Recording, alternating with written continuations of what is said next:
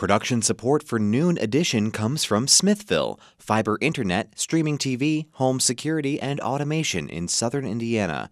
More information at smithville.com. And from Bloomington Health Foundation, providing financial support to the community for 55 years, promoting healthier lives and the advancement of future healthcare in our region. Working together for a healthier tomorrow. More at bloomhf.org.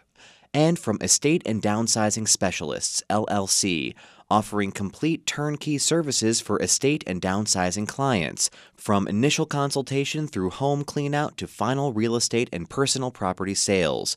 More at edsindiana.com.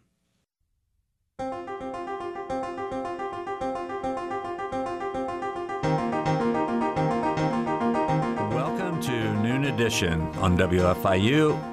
I'm your host, Bob Zaltsberg, along with co-host Lori McRobbie, and today we're going to talk with guests about issues with the debt ceiling, perhaps some banking issues, and inflation in general. We have three guests. One is here in the studio with us. Denville Duncan is an economist and associate professor at the O'Neill School of Public and Environmental Affairs at IU. Joining us by phone are Craig Johnson, associate professor at the O'Neill School of Public and Environmental Affairs at IU, and DJ Masson, who is a clinical professor of finance at the Kelley School of Business at Indiana University.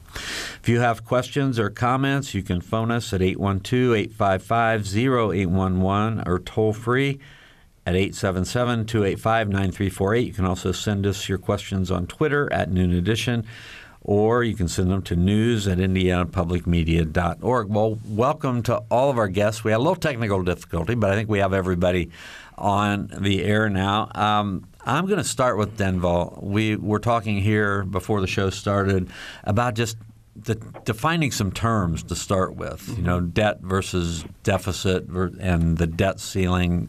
Just give us a primer. Sure. Well, thank you for inviting me, and I'm kind of excited to be here.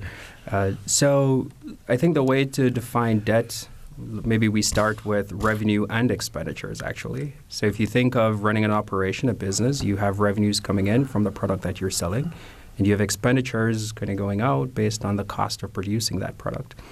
Now, if it turns out that your expenditures exceed your revenues, then it means that you have a gap. And that gap is generally what we call a deficit. In the business world, you might say you're making a loss. In the public sector, we generally don't use profit and loss. We use surpluses, deficits, that sort of thing.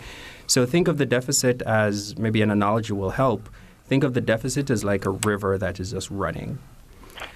The debt is then the accumulation of these deficits. So in year one, you're running a deficit. In year two, you have another deficit. In year three, you have another deficit. So as you start to build up all of these deficits, that accumulates into what we would call a debt.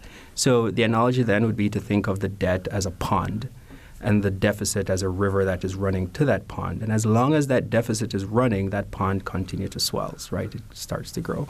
So that's maybe one way to think about deficit versus debt. One is something that happens annually. The other is just an accumulation of what's happening annually. The debt ceiling is a slightly different idea entirely. It's basically a rule that says, as a government entity, in this case the federal government, you are not allowed to borrow more than X, whatever X is. In this case, I think it's close to $32 trillion.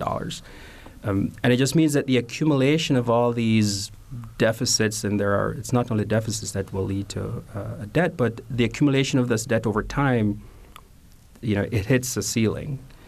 And at that point, your hands are basically tied. Like, issuing new financial debt instruments becomes somewhat limited. And that's pretty much the three ideas. Mm-hmm. One is just a rule that caps how much you can borrow. One is a flow, the deficit, and the other is the accumulation of those deficits. All right. Well, Craig Johnson, we've, in the news lately has been about, whether we raise the deficit, the deficit ceiling.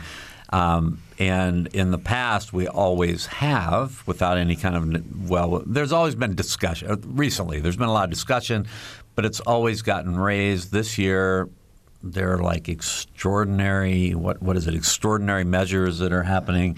Yep. Can you sort of frame that argument or that discussion that's going on? What's the legitimacy of that discussion, Craig? Well, the legitimacy of the discussion is simply that the current level of spending and borrowing, what Denville accurately described as the deficit, is really unsustainable. I mean, if you keep financing a deficit over an extended period of time and it just keeps growing, you have a situation with a similar situation we have now, to where the debt is just growing at kind of unsustainable levels. So you have to make some hard decisions. And one of the hard decisions is kind of, well, what do you do in terms of spending? What do you do in terms of borrowing? And the debt ceiling discussion kind of forces you to deal with that issue. So in that sense, it's a good thing from a fiscal perspective. On the other hand, though, the debt is sold. We've accumulated this debt to finance more current spending than we were able to finance with current revenues. And the bottom line is we've incurred current liabilities that have to be paid for. So we're basically arguing over whether or not we should borrow additional money to pay for the liabilities that we've already incurred, not new spending. And that's a problem because that puts into question, kind of like 2011, our willingness to pay. And that's a problem in general because the United States' willingness to pay should not be challenged. And it definitely shouldn't be challenged from our own internal actions or inaction. So back to your question about extraordinary measures. There's basically extraordinary measures that could be taken to kind of manage the liquidity from a cash and debt management perspective in the federal government for a limited period of time.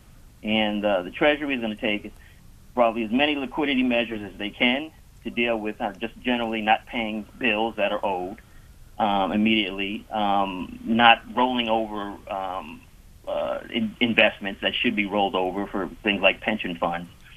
And then also kind of just moving money around in terms of refunding and refinancing things that can be done over a limited period of time. But those quote-unquote extraordinary measures, they don't last forever, and they're scheduled to expire by the sometime in early fourth quarter of this year. And so then we run into another problem. Well, from a political perspective, what are you going to do? The ceiling needs to be raised, but it needs to be raised in a responsible manner.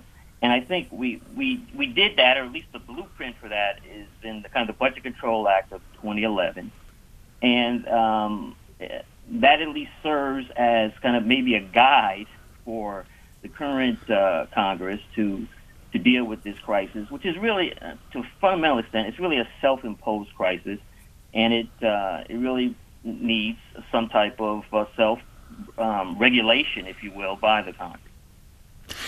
DJ Masson, I want to ask you about the impact on all of us out there. We're talking about the kind of money, $31.4 trillion as a national debt that really, I don't know that the normal human being can really understand that.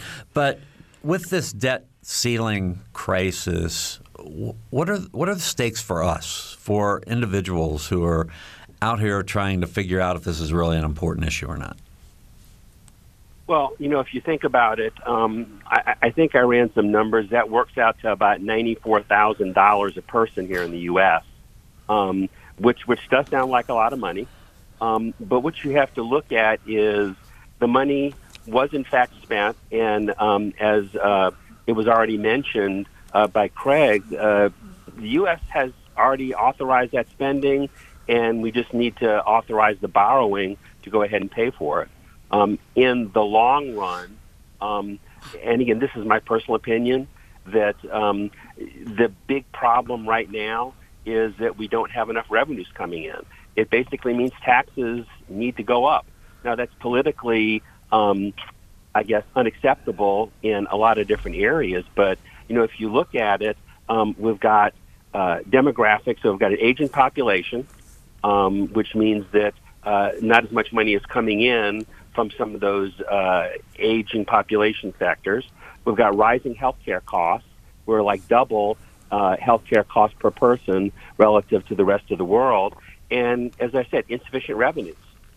With the big tax cuts that occurred back in 2017 and some of the other factors, put on top of that the fact that we had historic spending, especially during COVID, and to try to get the economy going again. It's just all adding up to it. That's where that $31.4 trillion comes from.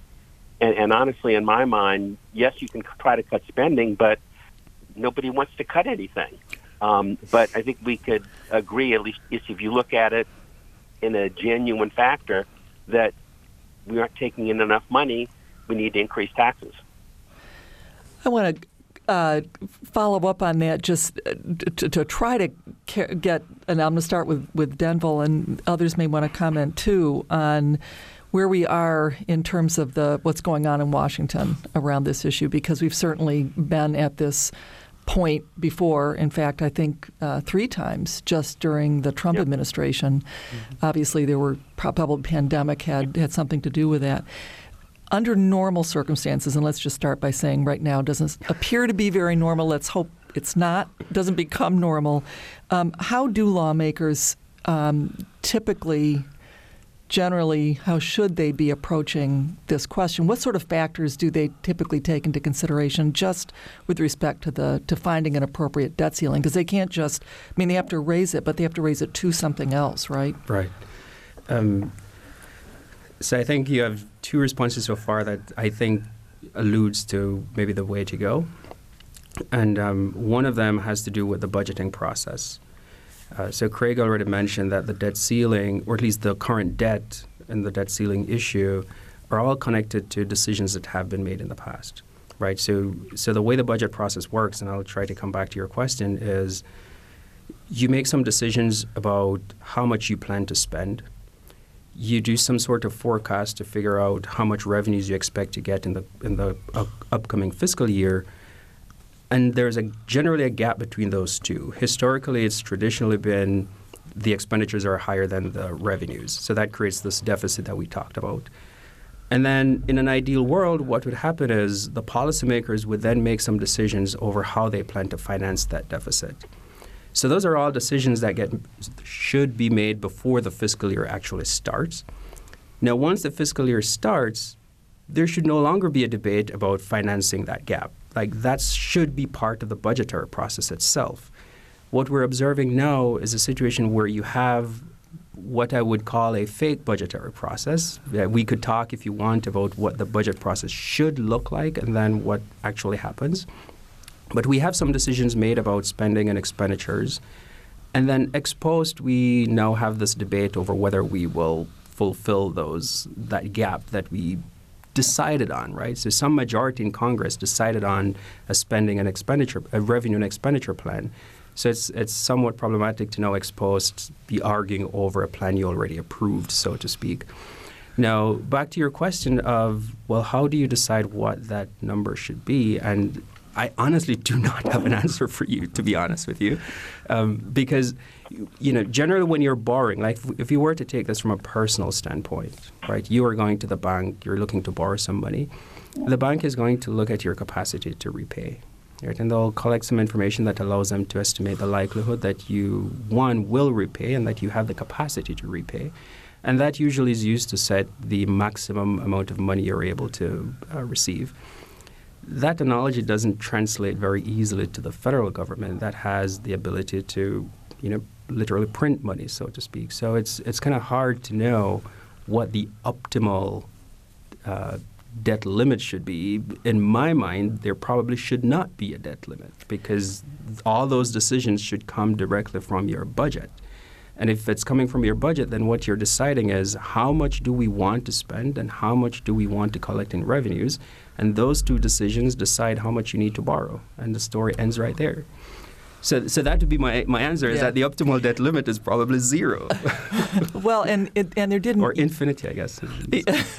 Well, as you say, driven by the budgetary process. So there shouldn't be a separate, if you will, debt ceiling raising process. Right. In my mind, you should make a decision over how much you want to spend, and there should be goals and strategies that lead that decision. And you make some decisions over your tax policies, and there should be some goals and some kind of philosophical views that drive those decisions. Your debt decision is then just the product of those two earlier decisions. Yeah. So the idea of the debt ceiling arose.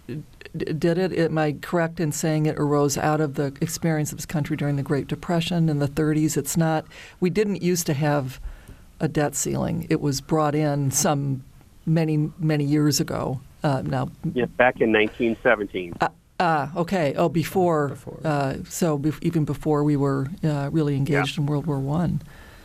So it was brought in at that time, presumably to help control the budget process. But at any rate, that's now over 100 years old, and here we are. But we haven't always, in our history, had this. Craig, DJ, do you want to comment on what Denville said? Yeah. Yeah, I would just. I agree with Denville. I would just add to that. So we do have a budgeting process, and we have a budget forecasting process that the CBO goes through, OMB goes through, and we have what we're now calling a congressional budget. That's what President Biden has called it. Really, it's the budget resolution, congressional budget resolution, and that deals with estimating your budget, revenues and expenditures or outlays over a 5-year period. And the CBO forecast and OMB forecasts are usually 10-year forecasts. So at a minimum, the way I'm thinking of it, if you're going to budget for your revenues and your outlays over a 5 or 10-year period, then you should have a debt limit or a debt ceiling that covers those the deficits that are run over that period too, or 5-year or 10-year period. At a minimum, it shouldn't be subject to an annual budget process, and it shouldn't be subject to kind of the political fiscal cycle either, if you will. And that's kind of generally what we end up doing, and we end up setting a debt limit that we're knowingly likely to hit before a presidential election. And that's a problem, because that really brings politics full square into the process. And this should be a non-political process. It should be a fiscal process or an economic process that looks at kind of what's best for the nation as a whole, not kind of what's best for us individually in our political tribes, if you will. Yeah. We're talking about some very interesting and very sort of complex budgeting issues for the federal government, and of course everything about the federal government ultimately affects each one of us. So we're talking about that with three finance experts today. Denville Duncan is here in the studio with us. He's an economist with the O'Neill School of Public and Environmental Affairs at IU. Craig Johnson is an associate professor at the O'Neill School as well.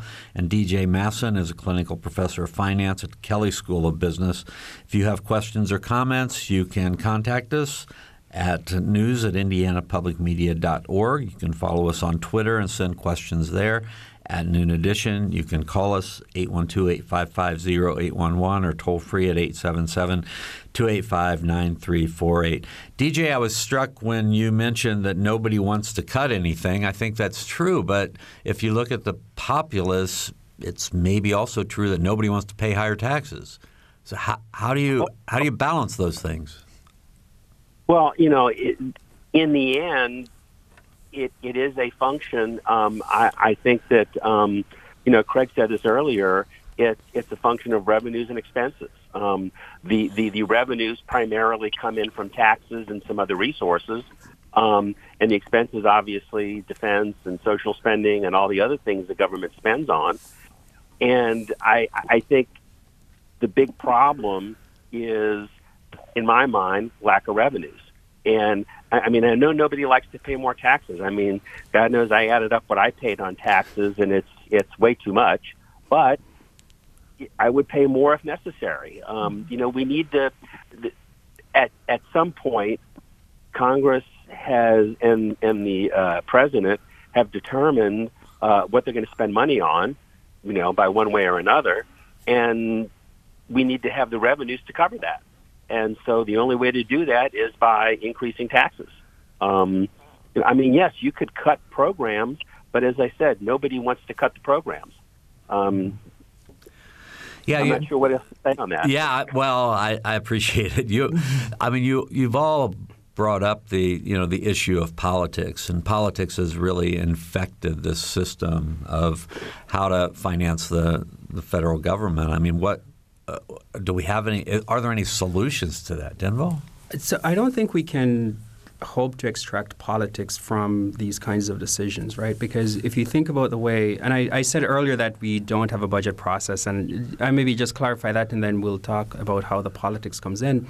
There is a budgeting process in place, and that budgeting process should, over the course of roughly a year and a half, lead to or result in 12 appropriation bills.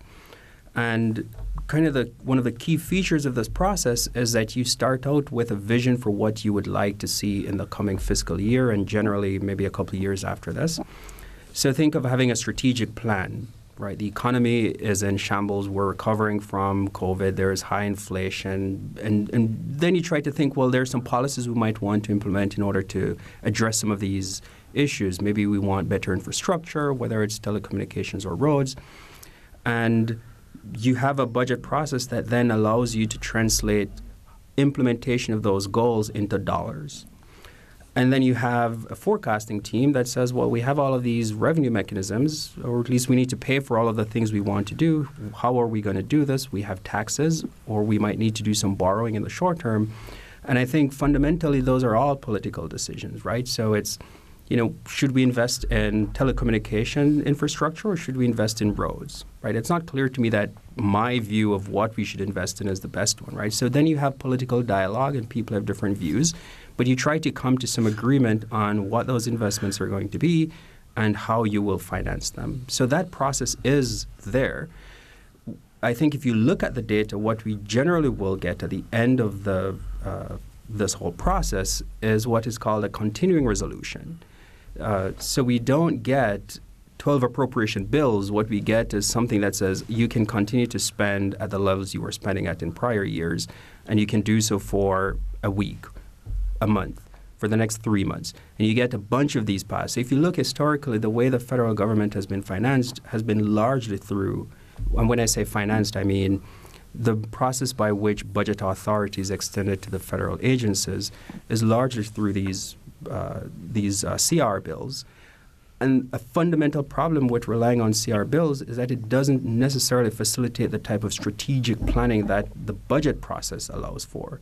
And so you end up with agencies that are maybe not well functioning and spending maybe more than they want to spend, or maybe spending on the things they don't necessarily want to spend on. But fundamentally, those are all political decisions. I don't think we can hope to say, well, we should separate the politics from these decisions, because someone has to decide what to do and people will disagree. I think what we need are policymakers who are willing to engage in the kind of dialogue that will allow us to move from my extreme view and your extreme view to something that we can all agree on that is in the best interest of the country. And that applies both to the expenditure side and the revenue side. Yeah. I wanted to follow up on this comment, DJ, I think you were talking about, and Craig, you as well, about needing to raise revenue. Clearly, is there not another potential source, which is better collection of taxes that are already owed? So I note that in the Inflation Reduction Act was increased funding of the IRS, which was intended to help. Obviously, that agency has been very underfunded, and there have been a lot of issues with that. And the idea was that we would have enough capacity there to be able to really tackle the kind of thorny issues that have come up from people who are very good at evading taxes. But that in theory, the amount of taxes owed, we're not collecting what's owed. Right. So if Denville, you and I think probably all three of our guests could probably comment on where that stands, whether that's an effective strategy, and whether it's actually likely to take place. Denville, you go ahead. I think we may have. I'm not sure if we've lost one of our guests or not, but Denville, you take this one first. Yeah, so you do have, you make your political decisions over how to collect revenues, and taxes is the main source of revenue for pretty much every government, and a lot of that goes, or at least some of it goes uncollected. Let's put it this way. Mm-hmm. Now, for at the federal level, you can then ask a question like, what is the magnitude of the uncollected taxes? And it turns out that the Internal Revenue Service conducts a type of study called a tax gap analysis. They run this pretty much every couple of years. The tax gap at the federal level is running usually somewhere between 14 to 16%. What that means is if you take the total amount of taxes that should be collected and compare it to the amount of taxes actually collected, there is a difference between those two numbers. And that difference is roughly 15% on average of the total amount that should be collected. So if you think of increasing revenue collection as a means of helping to finance this problem, then you're looking at about 15%. Now, what does that translate in terms of dollars? It's usually somewhere about $400 billion, $350 to $450 billion.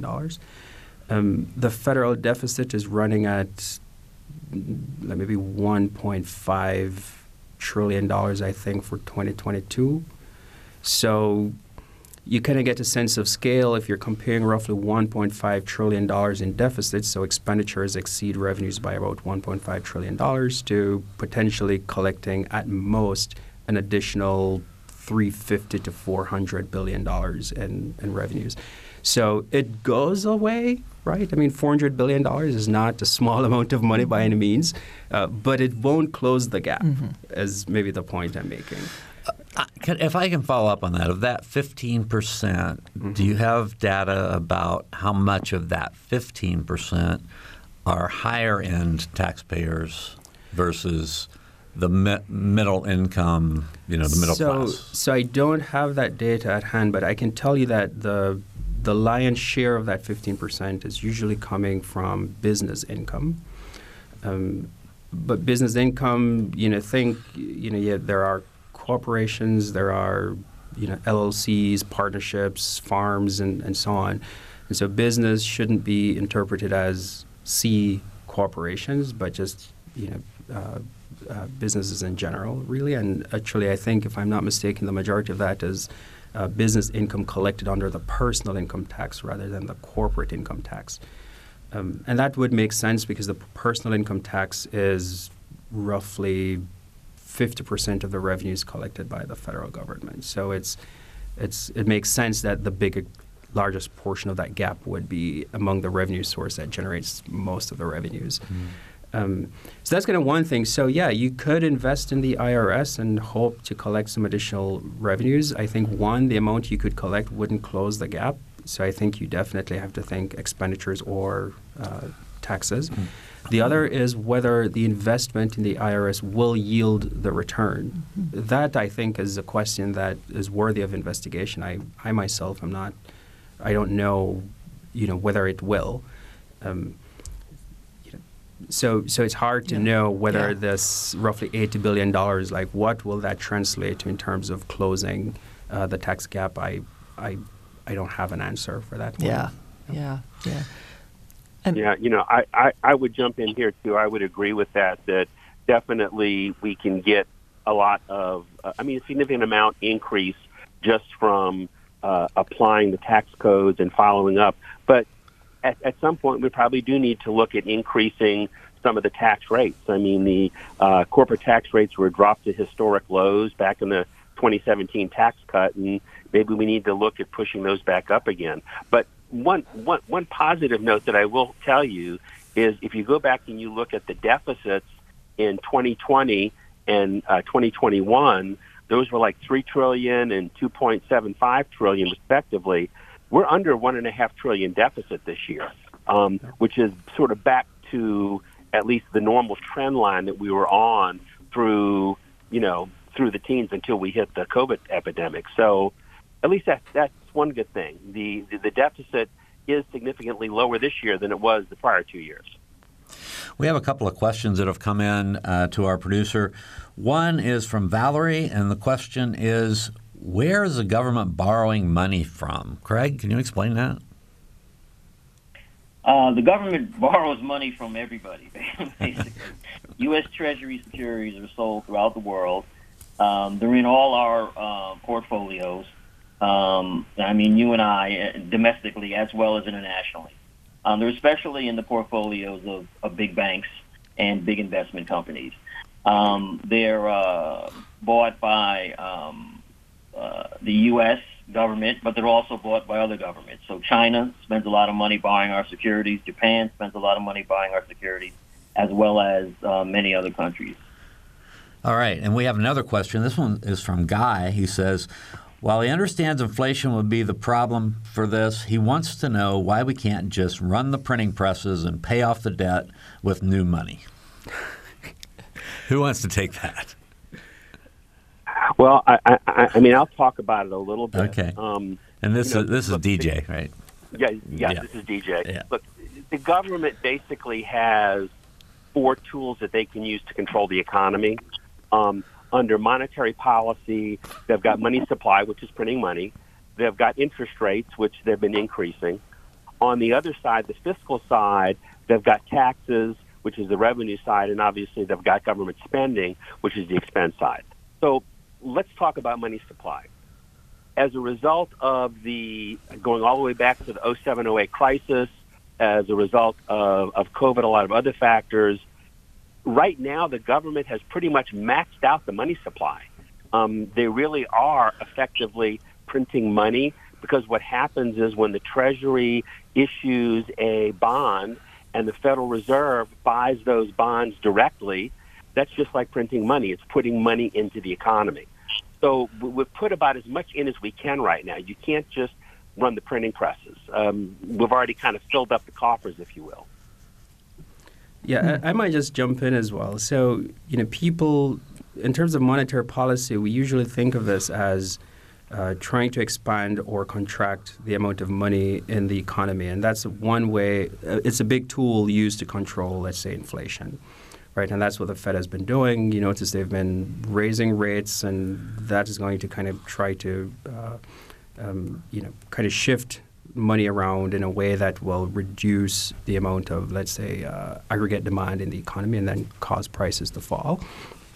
And that's one way of, increasing or reducing the amount of money supply. Another way is, I think your speaker might be mentioning, is, going to the mint and just printing new $100 bills. And that is another way of increasing money supply. But the problem there is, it increases money supply. And if you increase money supply too rapidly, you can, it can lead to some disastrous impacts on your economy, particularly what is known as hyperinflation. And that's, we're seeing the effects of inflation and how aggressive the government has been going at trying to rein in the variation in prices.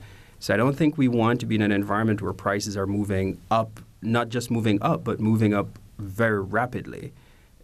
So the cost might just be too high relative to any gains you get from, addressing the debt ceiling through other means. We have about 20 minutes to go, so I want to give our numbers again. 812-855-0811 in Bloomington. Toll free at 877-285-9348. You can send questions to news@indianapublicmedia.org. And you can also send us questions to Twitter at Noon Edition. Yeah, I want to come back to, inflation has obviously been it was the big story right before the debt ceiling and now banking, which we may get to before the hour is out. How is inflation affecting the debt ceiling discussion? Obviously, it affects the budget. How is it affecting how people think about how our legislators think about the debt ceiling, even though that's obviously covering debts we've already incurred, but maybe those are more expensive now because of inflation. And Denville, I think, Craig, you can also take this one. Yeah, I could start. Well, okay, yeah. I'll take it. At least to start it. The inflation is going to have, has had, is having, and will have a very significant impact on your outlays. It just makes things more expensive. So your outlays are going to be greater. usually it would have an effect on your revenue side as well, because it would be having an impact on the economy. But it doesn't seem like it's really dampening economic growth at this point. But we don't know what's going to happen in the future, and the projections are in the future that economic growth will slow. Over the long term, though, this problem really sets up really a cyclical, kind of unsustainable problem, because it's affecting your borrowing costs dramatically. The federal government's borrowing costs are going up dramatically. If the borrowing costs go up, then interest expense goes up as well. Interest expense is like entitlements or mandatory spending. It's one of the first things that are paid for. Probably interest expense is actually the first thing that is paid for out of the federal budget. So as your borrowing costs go up, your deficits are likely to go up in the future. Admittedly, they have gone down, as DJ mentioned, but they're expected to go up in the future because of the increase in interest expense and also mandatory spending, Social Security, Medicare, et cetera, requirements. So that, over the longer term, that puts a dramatic impact on your budget flexibility, because if most of your budget is going to mandatory spending and interest, you just don't have a lot of capacity for spending on other things, discretionary spending, defense and non-defense in particular. So the basic idea here, though, is that we want to lower borrowing costs, and one way you can lower borrowing costs is by borrowing less, right? Yeah. And maybe just to add a little bit, so I think Craig kind of outlined a direct path through which inflationary pressures will affect the budget, the deficit, and then obviously this debt ceiling conversation. Another is whenever there is inflation, as we've been experiencing, the Federal Reserve, through its mandate, tries to attack inflation, right? They're trying to reduce inflationary pressures, and they do that mainly through interest rate policies. And so that causes interest rates to go up, and then everything Craig says just amplifies, because as those interest rates go up, the cost of the debt, the cost of servicing the debt goes up.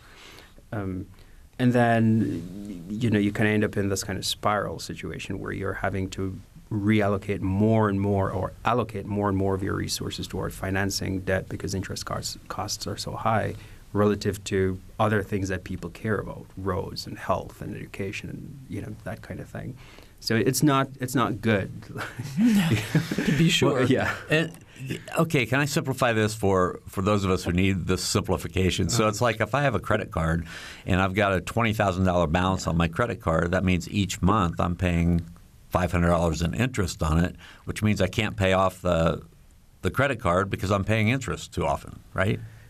Yeah, that's part of it. As more and more of your income any given month is being redirected to financing this credit card, that's one problem, and obviously a big problem. I think another problem that we've identified is that every $500 that you allocate to paying that credit card bill is $500 you can't spend on something else that you really care about, right? You don't care about the credit card bill.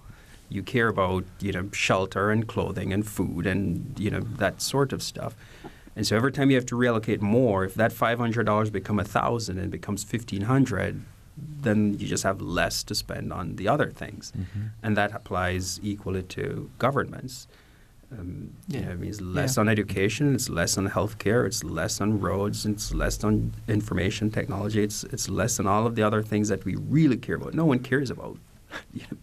Interest reflects the things that we have already, because it's paying for things that we've already spent money on.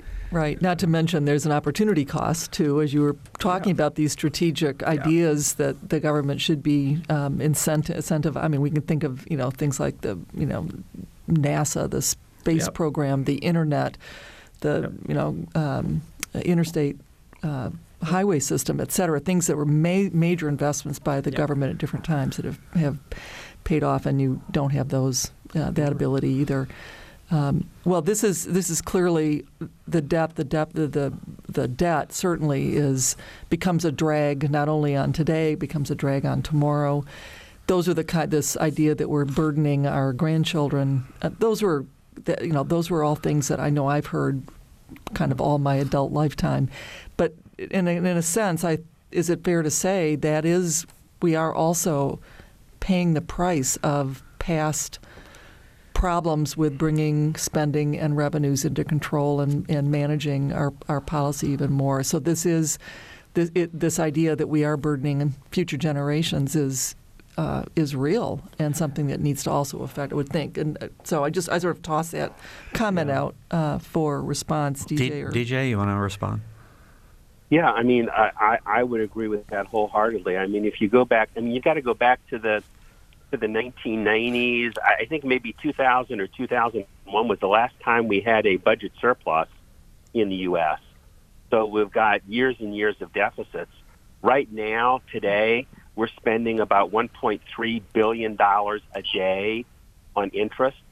And as interest rates go up, that's going to get only bigger. Some of the CBO estimates, that's the Congressional Budget Office estimates, are that if we don't get control of that, interest will be the fastest growing piece of the federal budget. And 10 years from now, it could be 3 times what it is today.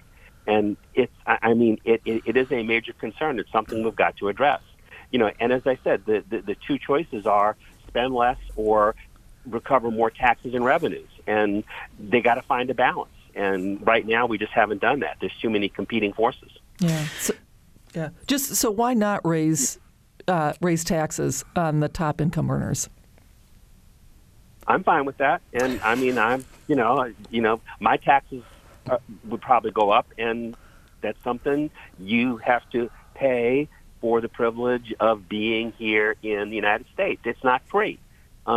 Every government has to get revenue somehow, and the taxes need to be paid. Yeah. And we did have very high tax rates. I mean, this goes back, obviously, back in time, but, around World War II, I think the top tax bracket was 95%. It was an enormous amount of money, but obviously those were extenuating circumstances. We don't want to go there, but anyway, I don't know if others have comments on this as we come to a Well, I would just add, just in terms of DJ's comments there, I mean, I agree with him in terms of the revenue side of the budget. There are clearly things that can be done on the revenue side of the budget to enhance revenues. I also think, though, that, you have to look at the outlay side, the expenditure side of the budget as well. Now, I would say in terms of the Budget Control Act of 2011, what it did not do was really look at the revenue side. It looked at the spending side. It provided a sequestration program. But it did not in any way look at the revenue side or increase revenues, and that was a mistake. So I would say going forward in this sense, the debate over the spring and summer will be focused on, from the Republican side, will be focused on spending, and I think that it needs to be looked at. But it will be a mistake not to focus on the revenues as well. So I would say I would call my approach a more balanced approach and something that's more long-term sustainable. In addition, I would say we need to really look at not just individual income taxes, kind of this general tax, but payroll taxes as well. I mean, this is an opportunity to really shore up possibly Medicare, as I think President Biden has attempted to do, at least provide some additional revenues for Medicare, but also Social Security. It should be a time to look at the payroll tax very significantly, especially now that Social Security trust funds are running in the deficit. So to not look at the revenue side, and particularly the payroll tax side, I think would be a mistake kind of going forward. Craig, I want to follow up on that because the Budget Control Act of 2011. I think that's when the word sequestration was sort of introduced to the American people in general, and there was a lot of hand-wringing about that. So how has that worked out? I mean, what can you point to places where sequestration has been beneficial? Well, I think overall sequestration at that time reduced the growth in spending.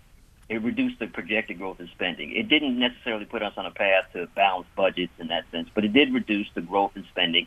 And it was a political tool that enabled basically the Republicans and the Democrats to get together to vote to increase the debt ceiling. So it worked in that sense. I get the criticism of the sequestration program in general that takes the politics out of the political budget process. And politics is very important, and it's fundamental to the federal budget process. But if the politicians can't agree, and we need to still have some mechanism that deals with the budget crisis, that deals with the debt ceiling crisis, et cetera.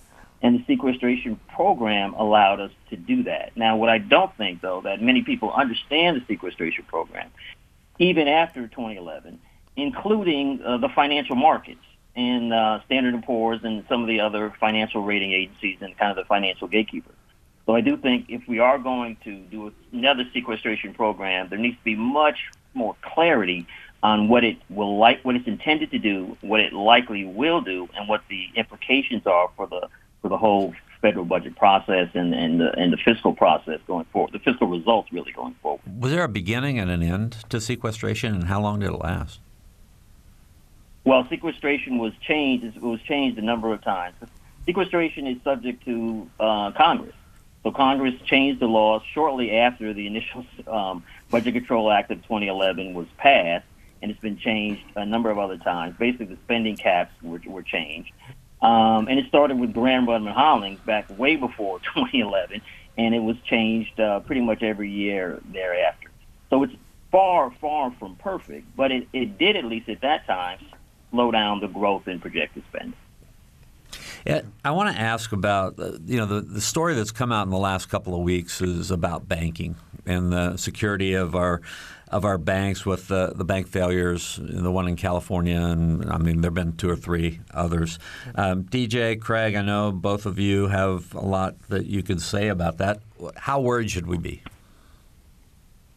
Well, right now, I think that the Federal Reserve has, taken the correct action so far in protecting the depositors, and it's important to understand that the owners, the stockholders, and the bondholders in the banks are not being protected necessarily. They are primarily protecting just the depositors, and a lot of that money that was deposited, even though it was deposited by corporations, a lot of that was to pay expenses, was to pay payroll.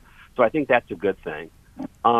The big issue, and I mean especially with the SVB Bank, the big issue there was they had what we call an asset liability mismatch. Back a year ago, they heavily invested in long-term treasuries and mortgage-backed securities, which were paying a fairly low rate. And then as interest rates shot up, the value of those assets that they had declined, and they had big losses. And they had to basically mark those losses to market, and they had to deal with them. And that was the reason that they got into trouble. It was just bad management on their part in terms of the assets that they suggested. The other problem, too, is most of their deposits were large corporate deposits, which could leave a bank very quickly, as opposed to, let's take somebody like the IU Credit Union, which we might all be familiar with. Yes, it's much smaller, but the deposit base, it's primarily consumers. The money's not going anywhere. And so it's just not as big of an issue, especially for the smaller banks. Craig, anything to add?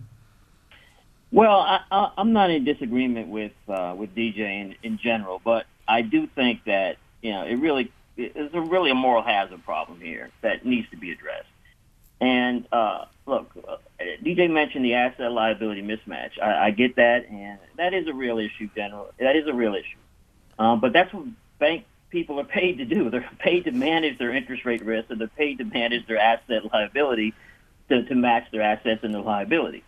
They shouldn't be bailed out if they don't do that correctly. If there's some maybe extraordinary circumstance, like a pandemic, for example, and you just shut down the government, okay, I do see some type of support.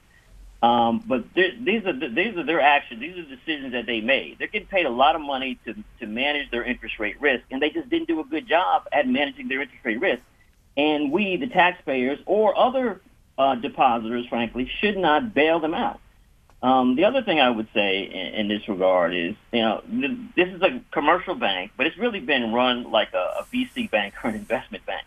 There's tremendous moral hazard if corporations, high-tech corporations or other corporations, don't believe that the $250,000 limit is a real limit, and they bet that it wasn't a real limit, and they bet correctly. And that's a fundamental problem in terms of and not the fragility. I don't want to seem like the financial system or the banking system is so fragile it's about to collapse, because it's not. But the incentives that are in place with this bailout, and it is a bailout, and it's just on top of other bailouts, it just increases the moral hazard in the financial system and the banking system in particular. And I think that's the wrong direction to go in, frankly, going forward. We only have 2 minutes to go, so I'm going to give you each a chance to address the politicians out there in the audience. What's one thing that you would like to see them do to help make our system or a process, if there is a process, better? Denville, you're kind of shaking your head. I mean, so the thing that that they need to do is stick to the federal budget process. Like, that process is in place for a reason. And if they were to commit to doing or at least following the process, that we'd probably be in a better position. We currently, as far as last I checked, we still don't have congressional budget resolutions. The president delivered his budget, I think, maybe a month beyond the time when it should have been delivered. So the process is not working, and that's the thing I would commit to, is making the process work. Okay, Craig? Well, I think I guess this sounds sweet, but I think you have to wind down from extraordinary measures. I believe in the federal government having capacity to take on crises, as we did in the financial crisis, the Great Recession, and the pandemic. But once the crisis is over, there has to be some type of measure, and hopefully it's through the political system. But if not, we need some other type of mechanism that winds down the expectations, and as opposed to creating a new baseline of just very, very high spending and relatively unsustainable revenue. All right, DJ, you have the last 30 seconds. All right. I would kind of agree with what's been said so far. I mean, the government has already backed off a bit on a lot of the extraordinary measures. But yeah, I would agree with that. Spending probably needs to get cut back, but definitely they need to address that tax situation. They need to see ways to increase revenues. All right. Thank you. I want to thank our guests. All three of them have been great today. Denville Duncan and Craig Johnson from the O'Neill School of Public and Environmental Affairs at IU, and DJ Masson, a clinical professor of finance at the Kelley School of Business at IU. For Lori McRobbie, our producer Nathan Moore, our engineer today, Brock Hammond, I'm Bob Zaltsberg. Thanks for listening. Thank you.